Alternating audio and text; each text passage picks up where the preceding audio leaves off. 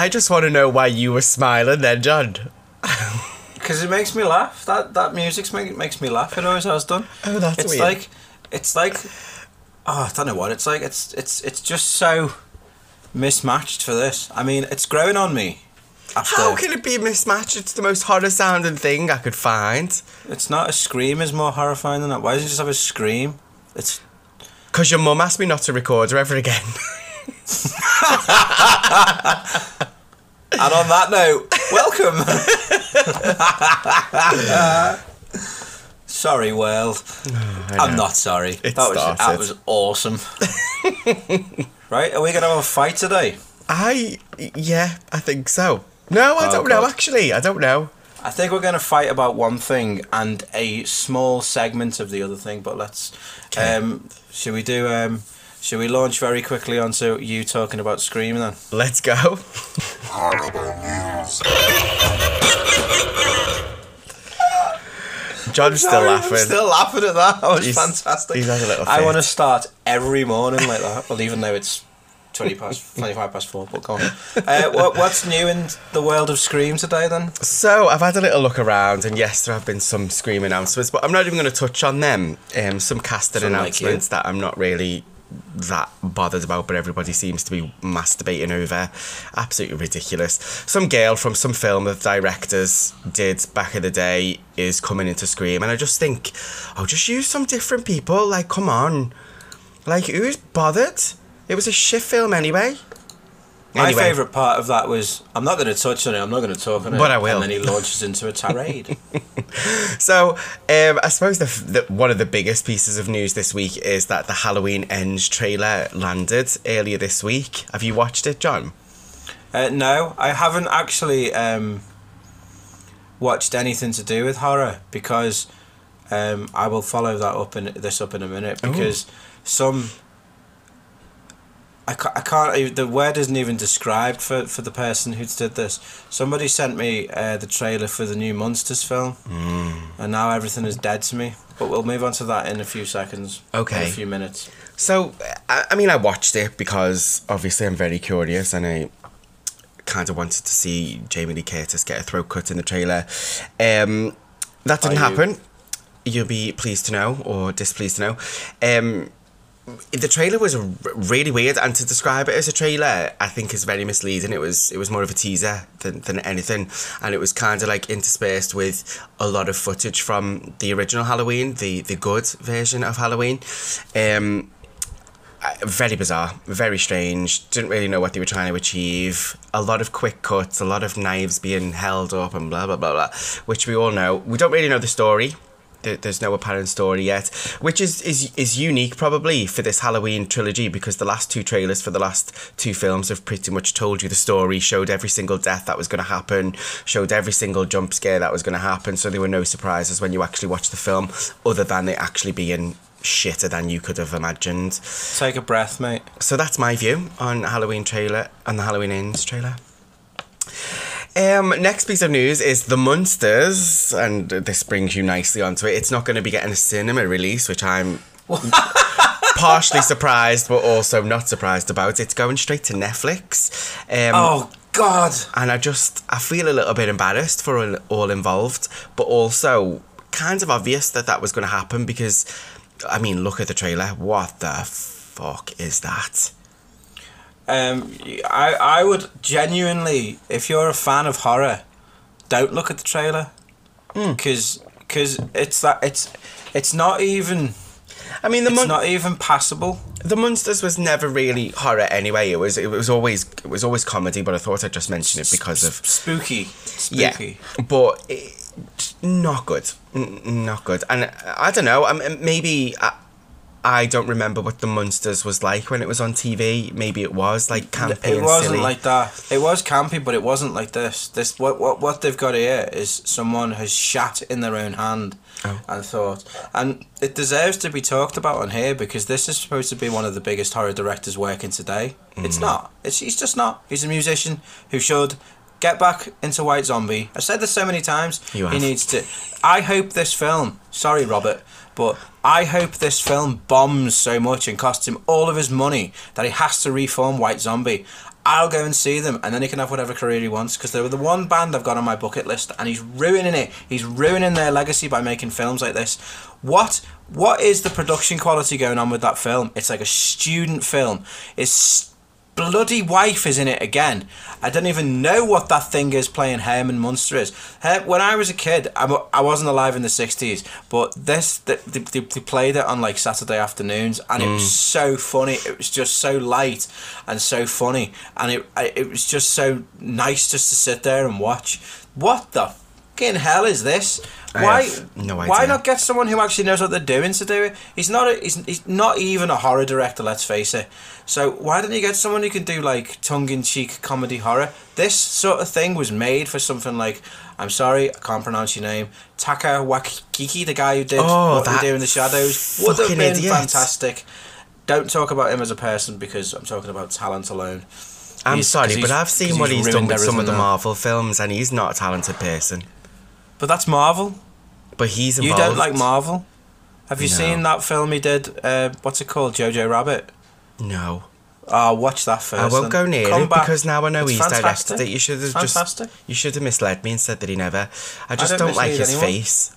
I'm not interested. You've ruined that for me, John. Sorry. And I did actually want to go and see that, or watch it. So yeah, crap. 2 crap pieces of news already. However, there is a poster for Prey that's just come out, and that looks pretty good. Fantastic, can't wait. Yes, I'm so excited about that. It's going straight to Disney, is it? Yeah, I think so. Yeah.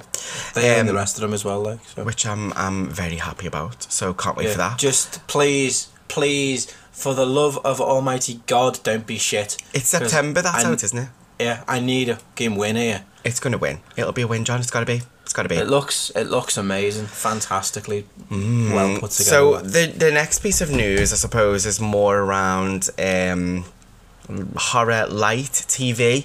I don't know if you remember Teen Wolf, not the excellent 80s film, John, the MTV style TV show that they made in the 2000s.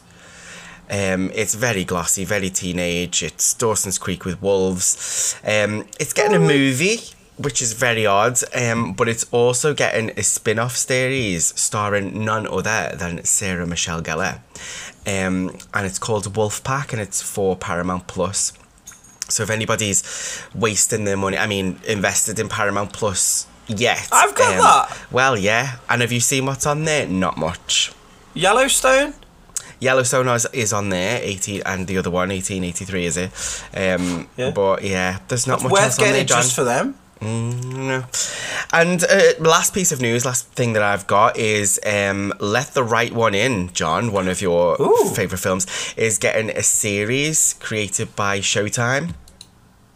Who's So Showtime also created Dexter, or produced Dexter, I suppose. No, who's writing? Oh, I don't know much about it. I think they've literally released some photos, and that's as far as I got. I didn't read about the director or anything. If John. they've put that smug little, what's her name? What's that thing's name who plays in the remake? John. What's its name? I can't remember its name. Chloe Moretz. You can't say that. You can. Oh, this doesn't look good. You're getting real time reaction. I feel like I should be on YouTube. So it centres on a man called Mark and his daughter Eleanor, whose lives were changed forever 10 years earlier when she was turned into a vampire. Oh, God, why can't they just leave things alone? Well, we'll see. So it's 10 episodes, it's 10 hours worth of stuff. So we'll see. Andrew Hinderaker, who made Away, I've never even heard of it, is the showrunner. And I don't know how to pronounce this guy's name. Is it Seth Mann from Homeland is actually directing it? So Homeland's quite a good show, actually. Yeah, well, 1 to 3. I don't know. Can't search anything after that. 4 was crap, wasn't it? 3. Oh my God, John, 3. I think I lived with my heart in my throat for the whole of my watching experience. 3 was one of those things. I wish I'd saved some of the texts I got off you, because one of the good things about you, and there are a few out there floating around, is when you get invested in a show, you are so funny. Even ones you watching Sopranos with Frog, I was like, the texts you were sending me were still absolutely hilarious. Nerves have gone. Must have got that out 60 times in one episode. Well, it's one of those, isn't it? Like when sometimes you don't forget what happens, but you forget the emotional journey of it. Don't yeah. It's like what they say about childbirth, isn't it? Like once you've experienced the pain, you sort of forget it. Please, feminists, don't write in and tell me off. But it is, isn't it? You sort of forget about it, and then when you relive it, it's like, wow, why did I do this to myself? Yeah, Rachel's watching them now, and we got up to the episode with where Richie April comes back. Oh, Jesus. And my heart just went, oh my God, I forgot about him. Do you know, when you say his name, I feel sick. Like, my amazing. throat swells and everything. It's, I can't. Still the best show ever. And I want to just go, salute Paulie Walnuts. Oh, my man. Another one down. God love Another him. toothpick. Another toothpick. Oh, bless him. Well, yeah, best show ever. If you're gonna live a life, be part of the best thing to ever come onto TV. I mean, absolutely, and absolutely. I've just started watching Dexter, though, John. I'm on season 2.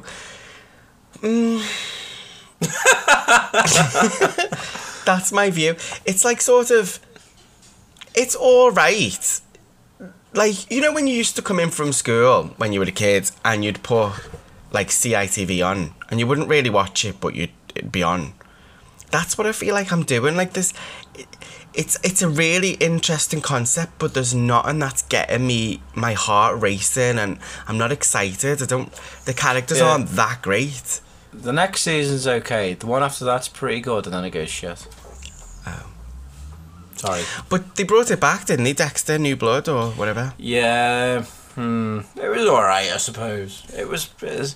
I mean, why bring it back? Why not do something else?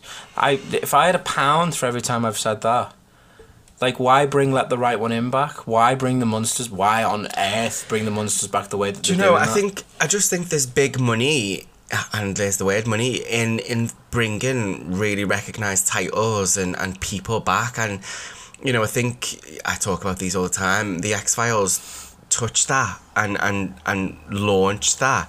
They had the idea to come back before anybody seemed to think it was a good idea to come back, but actually chronologically Twin Peaks brought their revival back before the X-Files managed to get out. But yeah, it's a trend, isn't it? It's a massive trend to bring things back, and I suppose, yeah, it's money. It's all about money. Yeah. Anyway, it's not good though, is it? No, it's not. Doesn't bring anything. Oh, anyway, let's just move on. Let's have an argument. Okay, let's go. Streaming service. Right. There was your scream. Ask me how I am, by the way. How are you? No, ask me again, because it went weird then. Oh, how are you, John? Do you know what, mate? Thanks for asking. I'm actually okay today, because today I get to talk about 2 absolutely tremendous films for very different reasons. Why are you looking at me like that? Continue. I think we're going to have a fight. The second one is, I'll leave that till the end because I have a lot to say on that one, and it's just tremendous in every way, but we'll start with the fight. This is one of my picks, and it's a film called, from 2015, however you say the fucking numbers these days, called Bite, by a little known director called Chad Archibald. I see my colleague is shaking his head. Do you have a nervous tick, or? I've definitely got a tick, yeah. Yeah. I shall read out the kind of blurb, and then you can tell the world how wrong you are. While on a bachelorette party getaway, Casey, the bride-to-be, gets a seemingly harmless bite from an unknown insect. After the trip, Casey discovers that everything can change in a single bite. So what did you think? It should have been called Shite for a start. It was, I mean, it started off really good, and up until I think about the last 20, 30 minutes, I text my sister saying, watch Bite, it's on Prime. And then she messaged back towards the end and I went, don't bother, it's shite. So I think it was a really good setup, and I honestly thought, oh, this is going to be a found footage film. No wonder John's picked it. I actually thought you'd picked it because there was going to be girls in bikinis all the way through, but that is not the case. That's like literally the first few minutes of it, and I kind of wondered whether going back to the apartment building ruined it. Whether they should have stayed in Costa Rica or not. I think that really small enclosed set that we got for a massive portion of the film really I don't want to say ruined it for me, because there's other things that ruined it, but just it didn't. Nah. It didn't. It closed the film off for me, and I felt like we weren't going anywhere. And I don't know whether that was just because we got that one set for the whole film, or whether it was because the story really wasn't going anywhere. It sets up some really interesting things about the potential that she'd slept with a man while she was abroad, that she'd lost her engagement ring, she doesn't want to marry the guy that she thinks she's in love with, she's not allowed to have sex with him because of his mum lives in the apartment building, and all of those sort of things weren't really resolved in a fully dramatic way. And when I say dramatic, I mean dramatic in terms of the right, and I don't mean dramatic as in gasp dramatic, you know what I'm saying, don't you? Like, yeah. I'm gonna I should just warn everyone, this is a bit of a disgusting film. It's got scenes in it that have come under a lot of criticism. So and obviously I love it. This I do not get. I mean, there was a couple, right? She gets slight spoiler alert, but she's bitten by this insect, and it basically starts to change her. Think of The Fly, but with a kind of... But worse. 21st century take on it. And it's that I love about it. And there's a scene in it where she kind of approaches the camera and just pupates out of her mouth. And I just went... It was fucking horrible, and I went, I love this film, I'm gonna watch it again. And it's that body horror aspect of it from me. It's not, I agree, it's not the best story in the world, maybe it could have been better, but it just completely and utterly saves itself by the practical effects. I think the practical effects in this film, I could watch that all day long. The effects on the girl as she's going through this metamorphosis, it made me turn away and wince. And if it was a bigger director, I'd get it. I'd be like, Sean, your flannel shirt, you and your flannel shirt are correct today. However, it's not. See, wrong. It was a director who was flexing some very, very big muscles. And I think it is a little gem of a film, this. I love it. I watched this in the same sitting as Revenge and Raw. And I was just like, it gave me hope. It gave me hope that people aren't going to follow rules. I mean, and I'd have to just find out how you say this. Raw was directed by a French lady called Julia, and I'm so sorry, Julia, Ducournau. And she's gone on to do Titan. I don't know if anyone's seen that. That's as weird as a gob shite as well. And Revenge is directed by... Why have they all got weird names? Coralie Forget, I believe her name is. I do apologise if I've butchered your native languages there, because there is a chance you're listening to this. This one's much easier. Chad Archibald, easy. Why can't they all be called that? Exactly. But anyway, and it gave me hope. It really did. These three films gave me hope, because the foundations, and you know how I look at this. This is like, if the foundations for filmmaking are there, you're gonna have my vote. I'm gonna be on your side, and it was there in this. Do you know what? I even accept the storyline. I don't even think it's that bad. I think you're just you. No, I'm not. I love it. Yeah, I've written this down here, and I've gone. I love its grossness. I love its disdain for the audience. I love its wanton disturbingness, even though that's not a word. I love the fact it doesn't care who it offends, and if it was a person, it would wear leather hot pants and ride a Harley Davidson with an I don't give a fuck grin on its face. Wonderful. And I've written below that, cue argument. I think that is the biggest load of bullshit I have ever heard come out of your mouth. Practical effects speaking, absolutely agree with, yes, spot on, and that's where they've made the focus, because that's the type of film that they've wanted to make. That's great. A body horror film. Yes, but also what you've got in there are characters. You've got people, you've got actors who can't act. Casey, the lead, can only start acting when she doesn't act like herself. When she starts acting like a weird bug creature. The story itself doesn't, which is fucking bizarre, because when she plays Casey normal, she cannot act. None of them can act. Not a single one of them. They all need to go to acting classes. Just do us all a favour. Either don't be in a film or go to acting classes. One of the two. I think when they were editing this film, they maybe had one eye closed, because there are a lot of like continuity errors. She's on the phone to, I think, a doctor, and the doctor says, oh, with regard to the vomiting, it could be this. She'd actually not mentioned that she was vomiting to the doctor. And then there's little bits and pieces where her outfit changes from one thing to the next and back again in one scene. And I just think that is absolute just laziness. If I've noticed it, it's your film, you should have been on it. I don't care. Well, you should care, John, because this is you're talking about good filmmaking, and these are aspects that are not. The saving grace for it, not the saving grace. The focal point of it is the body horror aspect of it, and that bit for me saved the entire thing. I fucking love it. I even watching it again the other day, I was just like, this is fucking awesome. This is such a muscle flex.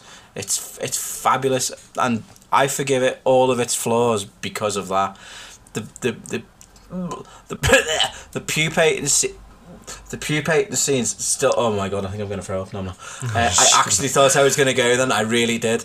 The pupating scenes made my stomach turn, and it's the whatever they use for it. God alone knows what they use for it, but it's just disgusting. And then a skin at the end. Oh, it's fantastic. The Fly is a good case in point, because I don't like that story either. But the Fly's got a story. The practical effects in The Fly are good. I think this is arguably, well, for the time, like, it's the same kind of principle. Well, I think we're agreeing on the same things. The effects, yeah, they're really, really good, but you cannot have a good, well-rounded film unless everything is of the same type of quality, and this just does not have that. Like, for example, her fiance lives a few doors up the corridor, and in that week, after not hearing from her, not once does he go and knock on a door or have the spare key. Because don't tell me that your fiancé doesn't have a spare key to your apartment, please.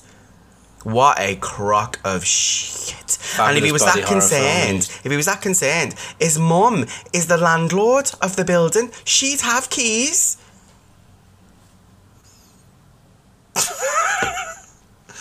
I think I've upset him, everyone. There's a weird smell in my fiance's flat. What's the first thing you'd think after not hearing from her from a week? She might be dead. I best go and check or ring the police. Come on. Still, good news about the body horror, though. Well, it's the only good thing about it. It's the only thing you need in it. It's fantastic. It isn't, John. I'm not as easily pleased as you. It needs to be well-rounded. Right.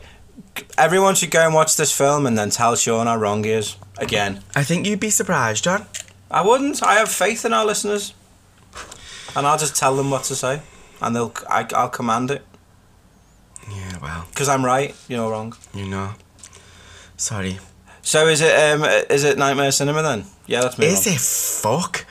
If I could think of something that was below Certified Nightmare, it would be in that group. Oh, it's not that bad. John, it's bad enough. It's got charm. It's got enough charm for me to. There's nothing charming about not, this film. It's not Nightmare Cinema. It's not nowhere near anything like that. But it's definitely popcorn, and people can watch it and learn from it. And I think it's that alone. I mean, means yeah, we need it would more teach you film. some lessons in terms of what not to do with character and I knew story. you were going to say Absolutely. that. So But yeah, it teaches some things on what to do with practical effects and stuff. It's stay for the popcorn for me. Let's move on. you're wrong. That's Let's leave it there. Right? Are we going to have another argument now? I don't think so. I think we are, because I've got an entire segment in this bit that we need to discuss. Let's go for it. Right. Let me just remember when it was made. I think it was 77, wasn't it? 79. 79. Okay. I think people have been waiting a while for this one, and I think questions have been asked as to why we haven't done it before. Yeah, absolutely. because And I'm we've surprised that we've not done this before. Yeah, we've talked about some absolute corkers on this. The Exorcist. There's this. I don't think we've done The Shining actually. A few more. Ugh. But one thing that we've never done is the almighty masterpiece that is Alien. Oh, yes. So now is the time. So you may want to sit comfortably. We'll get the argument out of the way, and then we'll get into it. I'm nervous about what it is you've got to say here. I want to discuss the elephant that enters the room every time someone talks about Alien or Aliens. Well, we're And not that's talking about aliens. Yeah, but I've got to just talk about this bit because this has always been part. Every time I've talked about this film, someone's always come up and said this, and it's the instant comparison to the sequel. Why? Why can't they both just be loved in their own right? They're both brilliant. I don't think I have the energy to discuss with you Aliens. However, maybe what I think we should do is do Aliens next time, because we both have a lot to say about that film. Yeah, I don't think that there is a better, that either of them are better. They're two completely different films. I'm not even touching it. As we will discuss now. I know you're trying to bait me, John, but I am not touching it. We'll do this one now, and then we'll do Aliens next week. Because Okay, deal. it just comes down Then to can we do preference. Alien 3? Yeah, because Okay. that deserves a place at the table. It does. And then we'll do Alien Covenant. No, we won't. Well, let's do Resurrection and round it off. No, I'm not even doing that one. Shite. Oh, I just nearly choked on my coffee then. It just, I don't understand how you can have three different films that are so good in so many ways. Say what you will about them, I don't care. They are brilliant. All three of them are brilliant films. And then you'd go into that. And then after that, you go into the Alien versus Predator films. You go into that Covenant thing. Oh God. Oh my God. And then the things with Michael Fassbender necking himself in. What on Covenant. earth? But Dirty.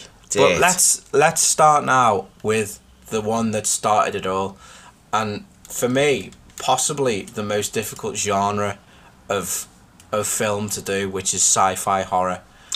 Done well. I agree with you there, because I think that may be our interpretation of that type of film, where a lot of people would classify this, maybe not this, but scary space stories as sci-fi before horror. Whereas whenever I think of Alien, it's a horror film. It just happens to be in space. Yeah. Oh my God, I just agreed with you. It's very strange. I need a wash. But then you've got other scary horror films like Event Horizon, all that type of stuff that I see as sci-fi before anything else. Yeah, that purely exists because of this. Strange, isn't it? You can have a beautiful sci-fi film, 2001, Star Wars in a way. You can have a beautiful horror film. To me, The Exorcist will always be beautiful. But to have a beautiful horror sci-fi film, I mean, the first 15 minutes of this film are some of the best stuff you'll ever see. and he knows what he's doing with that camera. Ridley Scott, he will go far in this game. He needs to. He needs an agent, and he needs to get out there because he'll go far. Like, he's just got it. He's just got it. Except when he makes Michael Fassbender neck himself. That's no. That's that happened, didn't it? Thanks for that. Sorry. But like the first 15 minutes when the camera's just panning around the most disgusting looking, beautiful spacecraft that the world has ever seen. What even is it? It's just it's from the brain of someone who's just like, this will piss everyone off. And you if you watch it properly and you kind of crane into it, you can see the care that's gone into creating these sets just for this 15 seconds of the camera passing by. It is so intricately designed and exquisite. And then they all wake up. No, do you know what? You're absolutely right. It is. I would describe this film as a really rich film, and I don't just mean in terms of story and character, because it absolutely does have those, but I mean in terms of its look, and as you said, that its sets, like, it's just there are so many. There's depth to the film. Like, you're watching the film and you could believe you're on that little planetoid, or you could believe you're on a spaceship hurtling through the stars. It's just it's so rich and so well done. It is a beautiful film. You're absolutely right. Yeah, that those first 10-15 minutes though, where the camera's just panning around and we're seeing all of this stuff, and after that we're one of them. We're waking up with them, and it's so rare now. I mean, I feel like I'm trying to defend filmmakers who are making substandard films. Let's face it, most of the things I like are films I like are, and I'm seeing, I'm latching on to one positive aspect of it, whereas this film, there is nothing that they don't do in this film, and there's nothing that they don't do unbelievably well. It is pure poetry, this film. It is so well executed, so well thought out by an absolute cinematic genius who's just who is a legend in his own right, British as well, may I add. A cast, a ragamuffin bunch of, what did they call them? Truckers in space, wasn't it? Space truckers or something like that. Where they're all just like roughnecks, like working on a rig in space, and a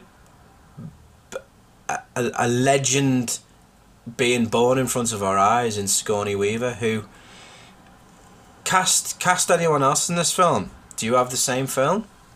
I don't know. No, and do you know why I think it works? It's sort of, I don't know how to say this, so I'm just gonna say it. I hope I don't offend anybody, but it's Sigourney Weaver's androgyny. She's not a typical female sex icon in this film and at that point in her career.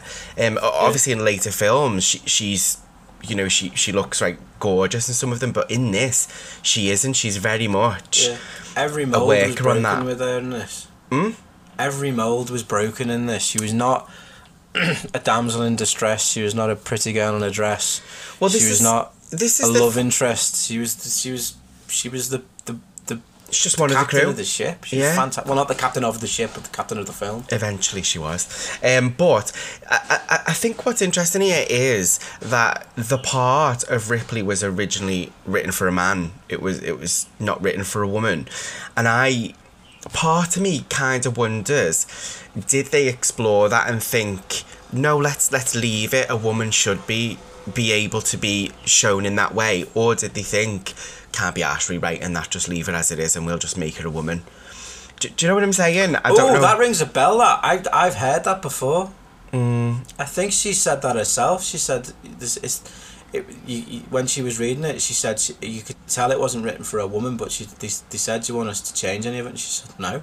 Well, I didn't. It doesn't need it. I can do this. But exactly, it does. It now, by today's standards, if that happened today, we probably wouldn't think two ways about it. Actually, do you know what? We probably would, because she'd have like really beautiful hair, really shiny hair. She wouldn't be sweaty. Something would happen to make us still see her sex appeal. You do not get that with this film.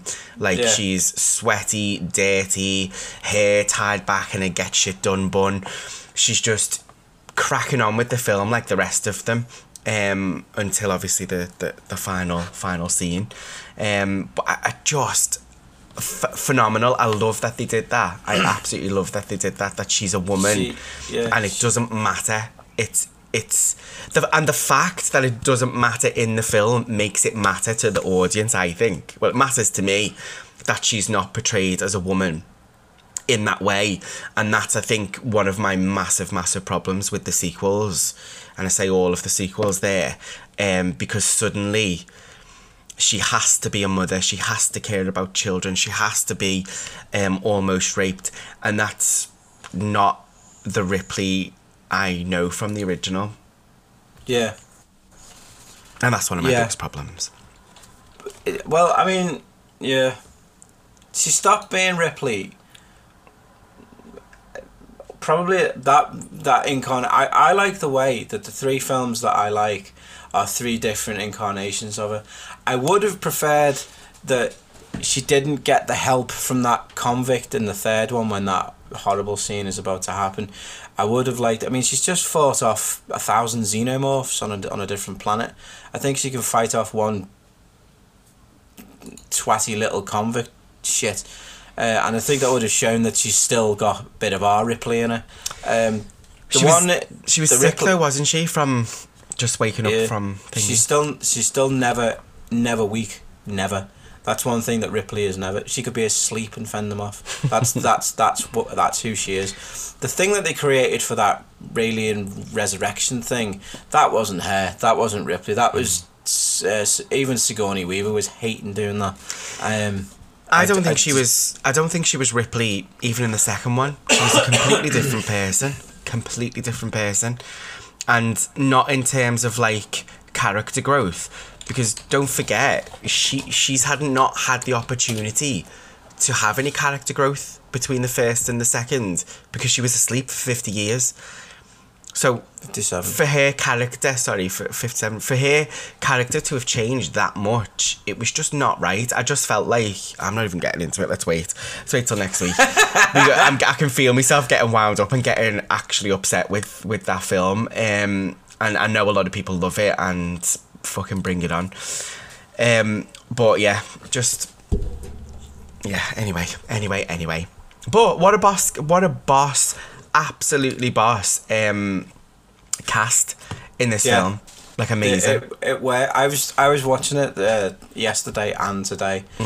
Not like I watched it twice because I forgot how much I love this. Harry Dean Stanton and Yaphet Kotto and that are absolutely fantastic. They are people who you meet in any truck stop, diner, anywhere, and they're just like, it's just brilliant. It's the reason why we love them so much is because they're instantly relatable. All of them. You're absolutely right. And do you know what? Like, when you actually look at the cast list, it's really small. Like, you don't. I think when you're watching the film, you don't realise, and I don't know if that's because each character has room to breathe, and you have room to breathe because it like sort of. I feel like the film starts big and just gets narrower and narrower and narrower and narrower until the very end. Like, I think you can see that visually. Just this tiny cast. You don't feel that way, do you? And then if you look at the second one, there's all kinds of people in it. Yeah. And then, well, no, I don't. You see, you're doing it. You're doing that thing. You're comparing it. I'm trying my best. That's what I want to stop. I'm trying my best not to. There is no point It's like comparing me and you. We are loved by millions and adored by millions, but we're loved for very, very different reasons. There are people who love us of equal, have equal faith in us, but there's close people to us who are actually properly love us as as we are, but it's for very different reasons. It doesn't mean that one is better than the other. It means that we're both amazing. What's wrong with that? At least we're not Alien 3 or Alien 4. No way. I wouldn't mind being Alien Don't 3, to be you honest. dare talk about Alien 3 in that way.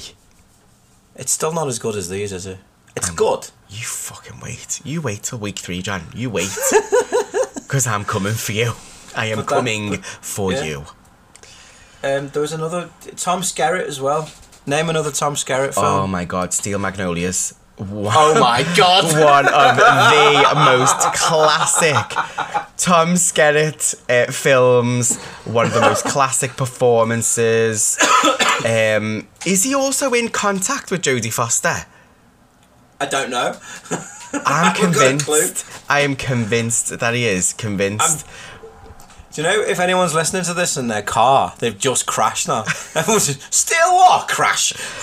Don't you dare. Steel Magnolias is boss. Steel Magnolias is absolutely fantastic. Yeah, he is in Contact. I've just checked. He's also in Top Gun. Shut up. Oh, he is, yeah. He's a Viper in Top Gun, yeah. isn't he? Oh my god. Christ alive. Look on your face. Top Gun! That's another one. It's your crash scene. Steel Magnolias, and we can talk about that, but Top Gun, oh, that's weird. No, Steel Magnolias is one of the best. If you've not seen it, like, you know, watch it. He also... Do you remember the game Alien Isolation? Yes. So he also came back to voice Captain Dallas for that. I'm completely unsurprised. I think that's and fantastic. I imagine he rinsed them for it as well because he needs the money. Well, I'm glad. Although his Top Gun royalties would have gone up this year thanks to Tom. Well, Tom Cruise, I mean. why wasn't he even in it as like a little cameo? That makes me sad. He could have been at the bar or something. You know what I mean? Yeah, I'm very upset by that. Yeah. Yeah. So overall, good film, isn't it? Good film. It's. Do you know when you forget? You shouldn't forget these things, but do you know when you forget that legends? I wonder. I'll do it a different way. I wonder when people are making films, and I've talked this to you about before, namely when I was pissed in pubs and stuff. But I've always wondered. Do you know when you're making something that's going to be that is going to be revered for the rest of time? Do you know you're making it? Do you know? I know you can sit there and stand there and make a film and you go, this is going to be a box office success. I'm going to get a new car out of this. I can move house and stuff like that. Do you know it's going to be talked about in 100 years? Because this will be talked about in 100 years. I just don't know. I mean, I couldn't possibly say, John, but it is one of those films, and I think you're right. Like, it's going to be a film that, yeah, absolutely is talked about in 100 years. Like, we're not far off, really, 100 years for films like The Wizard of Oz. Like, that was, like, what, 30-something? 39, that one. Yeah, so we're really not that far. Like, if you think about it, from that being 100 years old, and people still watch it, people still love it, people still enjoy it. So, yeah, I do think it is going to be one of those films. And you look at the thing, what it's brought after it. It's invented a genre, an entire genre. I don't think you'd have any crossover in sci-fi and horror because they just would have gone, it's not going to work, and then that's that. But because they had faith in this man and this cast, and the production team, because it's Ridley Scott's vision, and I have to mention H.R. Geiger as well. How can we get through this without mentioning him? That's just terrible. Didn't he win an Oscar for this? Yes, and he won everything else, and rightly so. Yeah, there was an interview with him not so long ago, right? Not so long ago. It was like about 12 years before he died, and it was like they said he was sat there and he was drinking out of this cup, and he was drinking and he was sniffing and he was like, put it back down, and they said the camera's finished, and they said what's in that, and he went, oh, opium, and he went what? You've just done an entire interview on opium? And he went, yeah. And he said, well, are you okay? Yeah, I'm fine. And they said, why are you drinking opium? HR. And he just said, it just calms in here down. And he points to his head. And and you know when artists say stuff like that and you go, fucking posing bastard, you just believe this guy. You cannot be normal and make artwork and creatures and stuff like that. You cannot do it. There has got to be something wrong with you. Like the conceptual drawings of the alien and all of the alien world, they will blow your mind. Go on the internet and look at them. They are artwork in itself. I've seen some of them pretty much every time I go to Waterstones. I have a look at the the artwork book for Alien. And yeah, I just think fucking it is absolutely stunning. This is a Certified Nightmare then, and Bite is better. No, sorry. This is just all the way. So cinema and Nightmare Cinema royalty. This Nightmare Cinema, definitely a fucking masterpiece, and that just gets better. How can something made in 1979 keep getting better as well? Ugh. God knows, John. God knows. It's a mystery. I dream of making something like this. I dream of even imagining something like this. I dream a dream in times gone by. Silver Screen. Well, there's not much going on in the world of horror cinema. I think the next big thing that's coming up is obviously Jordan Peele's Nope from the 12th of August, which obviously is a big no from me as well. Jordan, I'm not really interested in any of your films anymore. Other than Say what that, you feel, Sean. You didn't hear you. However, Odeon is showing a 24-hour horror movie marathon on Friday, the 28th of October. So that'll be interesting. So it's playing films like Blood Rage, Driller Killer, Dr. Butcher, and they're just the ones that I can see off the top. Oh, that looks pornographic. So yeah, there's a few on there. And also just worth mentioning, I just thought you might like to know, it's not horror, but they are releasing a director's cut of Star Trek the Motion Picture, and also a director's cut of Star Trek 2 The Wrath of Khan. Usually people who like horror tend to like sci-fi as well, so I just thought I'd just drop that in there. I won't finish that. That's from August. That's when you know that there's slim pickings at the cinema, when you're trying to inform people that Star Trek is getting a re-release. Yay. Nothing wrong with a bit of Star Trek. Anyway, that's all of the Silver Scream news for now.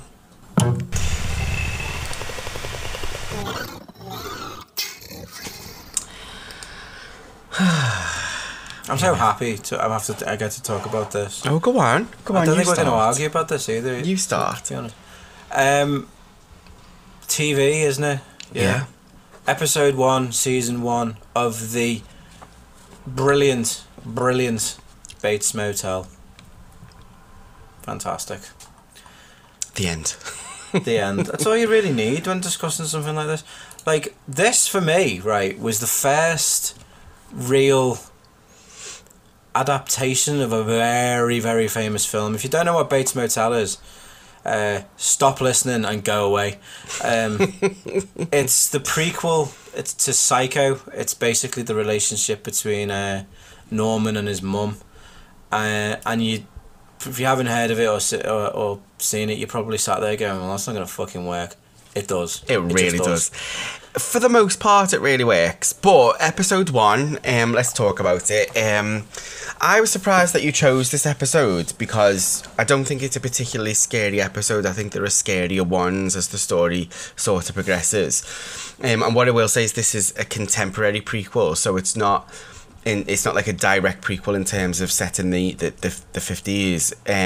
It is a contemporary prequel set now before the events of Psycho, and the final season incorporate those events in a very loose Rihanna starring way, which I will never understand. So yeah, this is a really strong opening episode. In terms of it being scary and horrific, no, not really. But I think it's like, it's the kind of foreshadowing that it does. It uses the film and it foreshadows, and I think that's if you're going to do this, that's what you have to do. You have to use the reason why you exist, and absolutely it does that so well. And the guys that they've got playing, especially Norman and his mum, Freddie Highmore and Vera Farmiga, who is just, she might be the best thing working at the moment. I mean, she was brilliant underused as Olivia Soprano in Many Saints of Newark. Massively. But the scenes that she was in, she stole every single one of them. She was fantastic. And in this, she is dynamite. She makes this what it is. She holds everything together, moves it all forward. She's surrounded by cracking cast who do it justice, but she makes a cracking cast an exemplary cast. She is everything in this. I think I would have liked to have seen a little bit. You know, you are based on a horror film after all. I think I would have liked to have seen a little bit more horror brought into it. I don't think it's lacking. In terms of it doesn't mean that it's, you know, the fact that they've not incorporated horror means that it's crap. I don't think that's true. But, you know, this part of the podcast is whether, you know, we're discussing the scariest episodes of TV shows, and I just don't feel that this meets that criteria. I think it's and so unsettling. I don't think the bulk of the show meets that criteria, to be honest. There are a few episodes where it's like, whoa, what the fuck? It sets up a lot. It really does set up a lot, and there's those little bits about the sex trafficking, which is, you know, sort of hinted at the end, and it is a very good episode of a really good TV show that was just let down by its final season. Yeah, but I think that this one, the reason why I've chosen this one is because of the way that it uses the film, and it creates this, like, it's so deeply unsettling for me. I was even now when I rewatch it, I just sit there and I go, fuck, you know, like, there's a horrific scene halfway through where like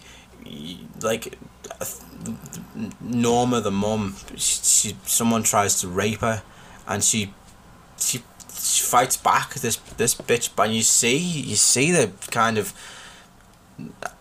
animalistic sort of lioness in her, and I loved it, and I just thought, where are they going with this? This is a strong lady, this.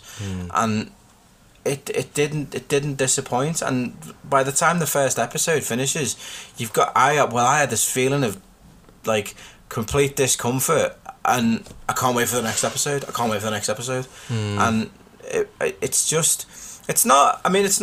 it could have been blood-soaked and gory and a bit and over the top, but the understated way, the patient way that they did it, I thought they were spot on. Yeah, I mean, I'm thankful for that, and when I say horror, I don't mean blood and guts and gore, because that's not what the original was. But the original was a constant building of tension until that one horrific moment. And you get the tension, but you don't get the horrific moment. And I get what you're saying in terms of, you know, where she's almost raped. That is horrific. I'm not trying to take that away. But it's not that shower scene. And I know you can't peak too early on a TV show, but you don't have to have that level of peak. You can have a peak. And some of the scenes around Norman going to school and stuff, I know that was bound to happen because he's a teenager. Just felt a little bit slow, but there are payoffs for that later on, especially around his teacher. And I think probably the last 2 episodes of this season are quite scary and in comparison to this one, and maybe we should have looked at them instead. The payoffs are there. I just don't think that any episode is as unsettling as this one. It's like, it's because we're introduced to it, and it's the first of, like, a sort of succession of adaptations of films and stuff like that, and you're sitting there and you're going, you are dealing with horror royalty here. You have started big, and to create a similar but different kind of unease, I just thought it was brilliant. I loved it. I loved the way they've done it. I think it might be my favourite episode of this. For so many reasons. Interesting. I think it's a brilliant introduction to it.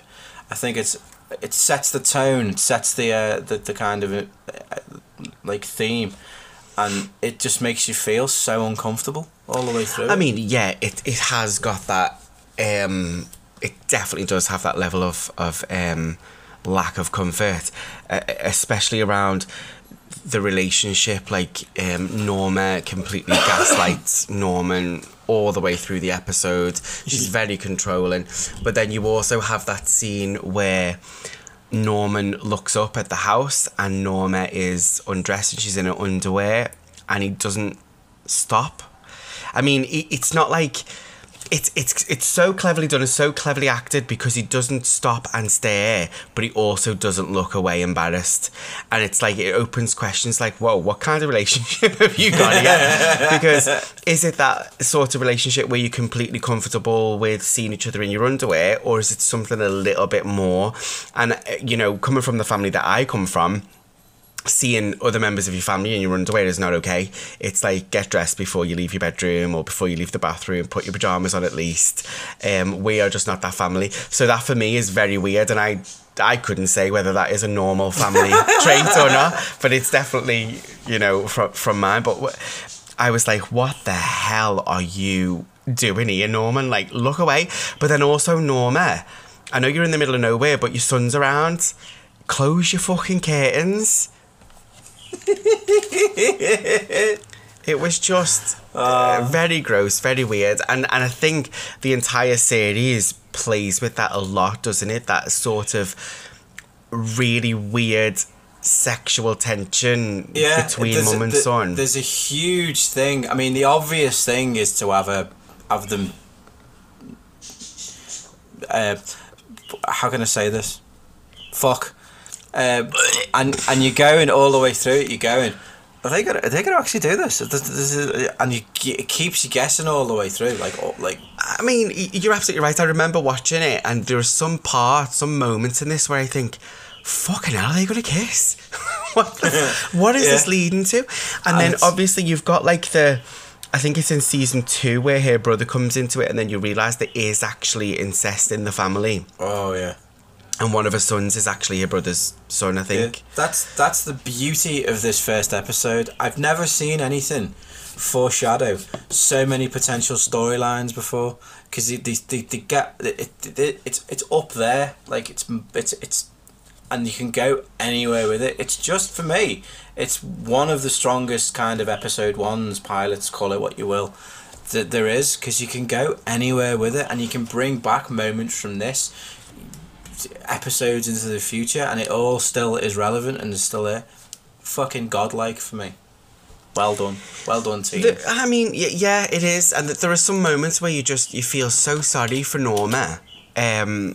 Throughout the series, sorry, I don't just mean for this episode, like, just constant shit just happens to her, like, it's fucking give the woman a break.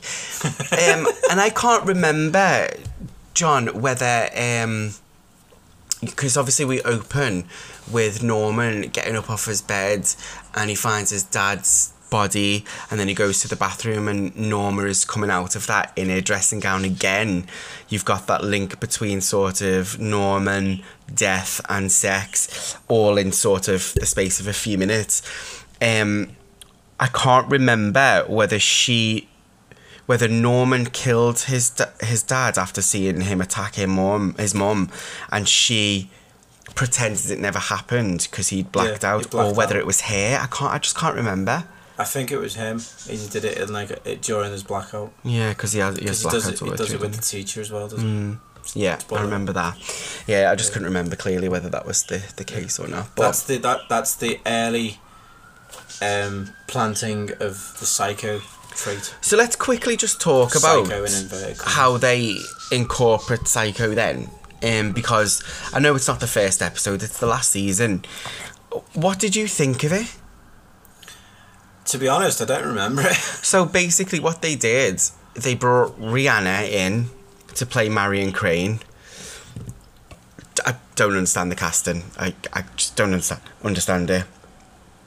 I think I may have turned it off at this point. Well, and then they completely subvert Psycho in that he doesn't kill Marion Crane.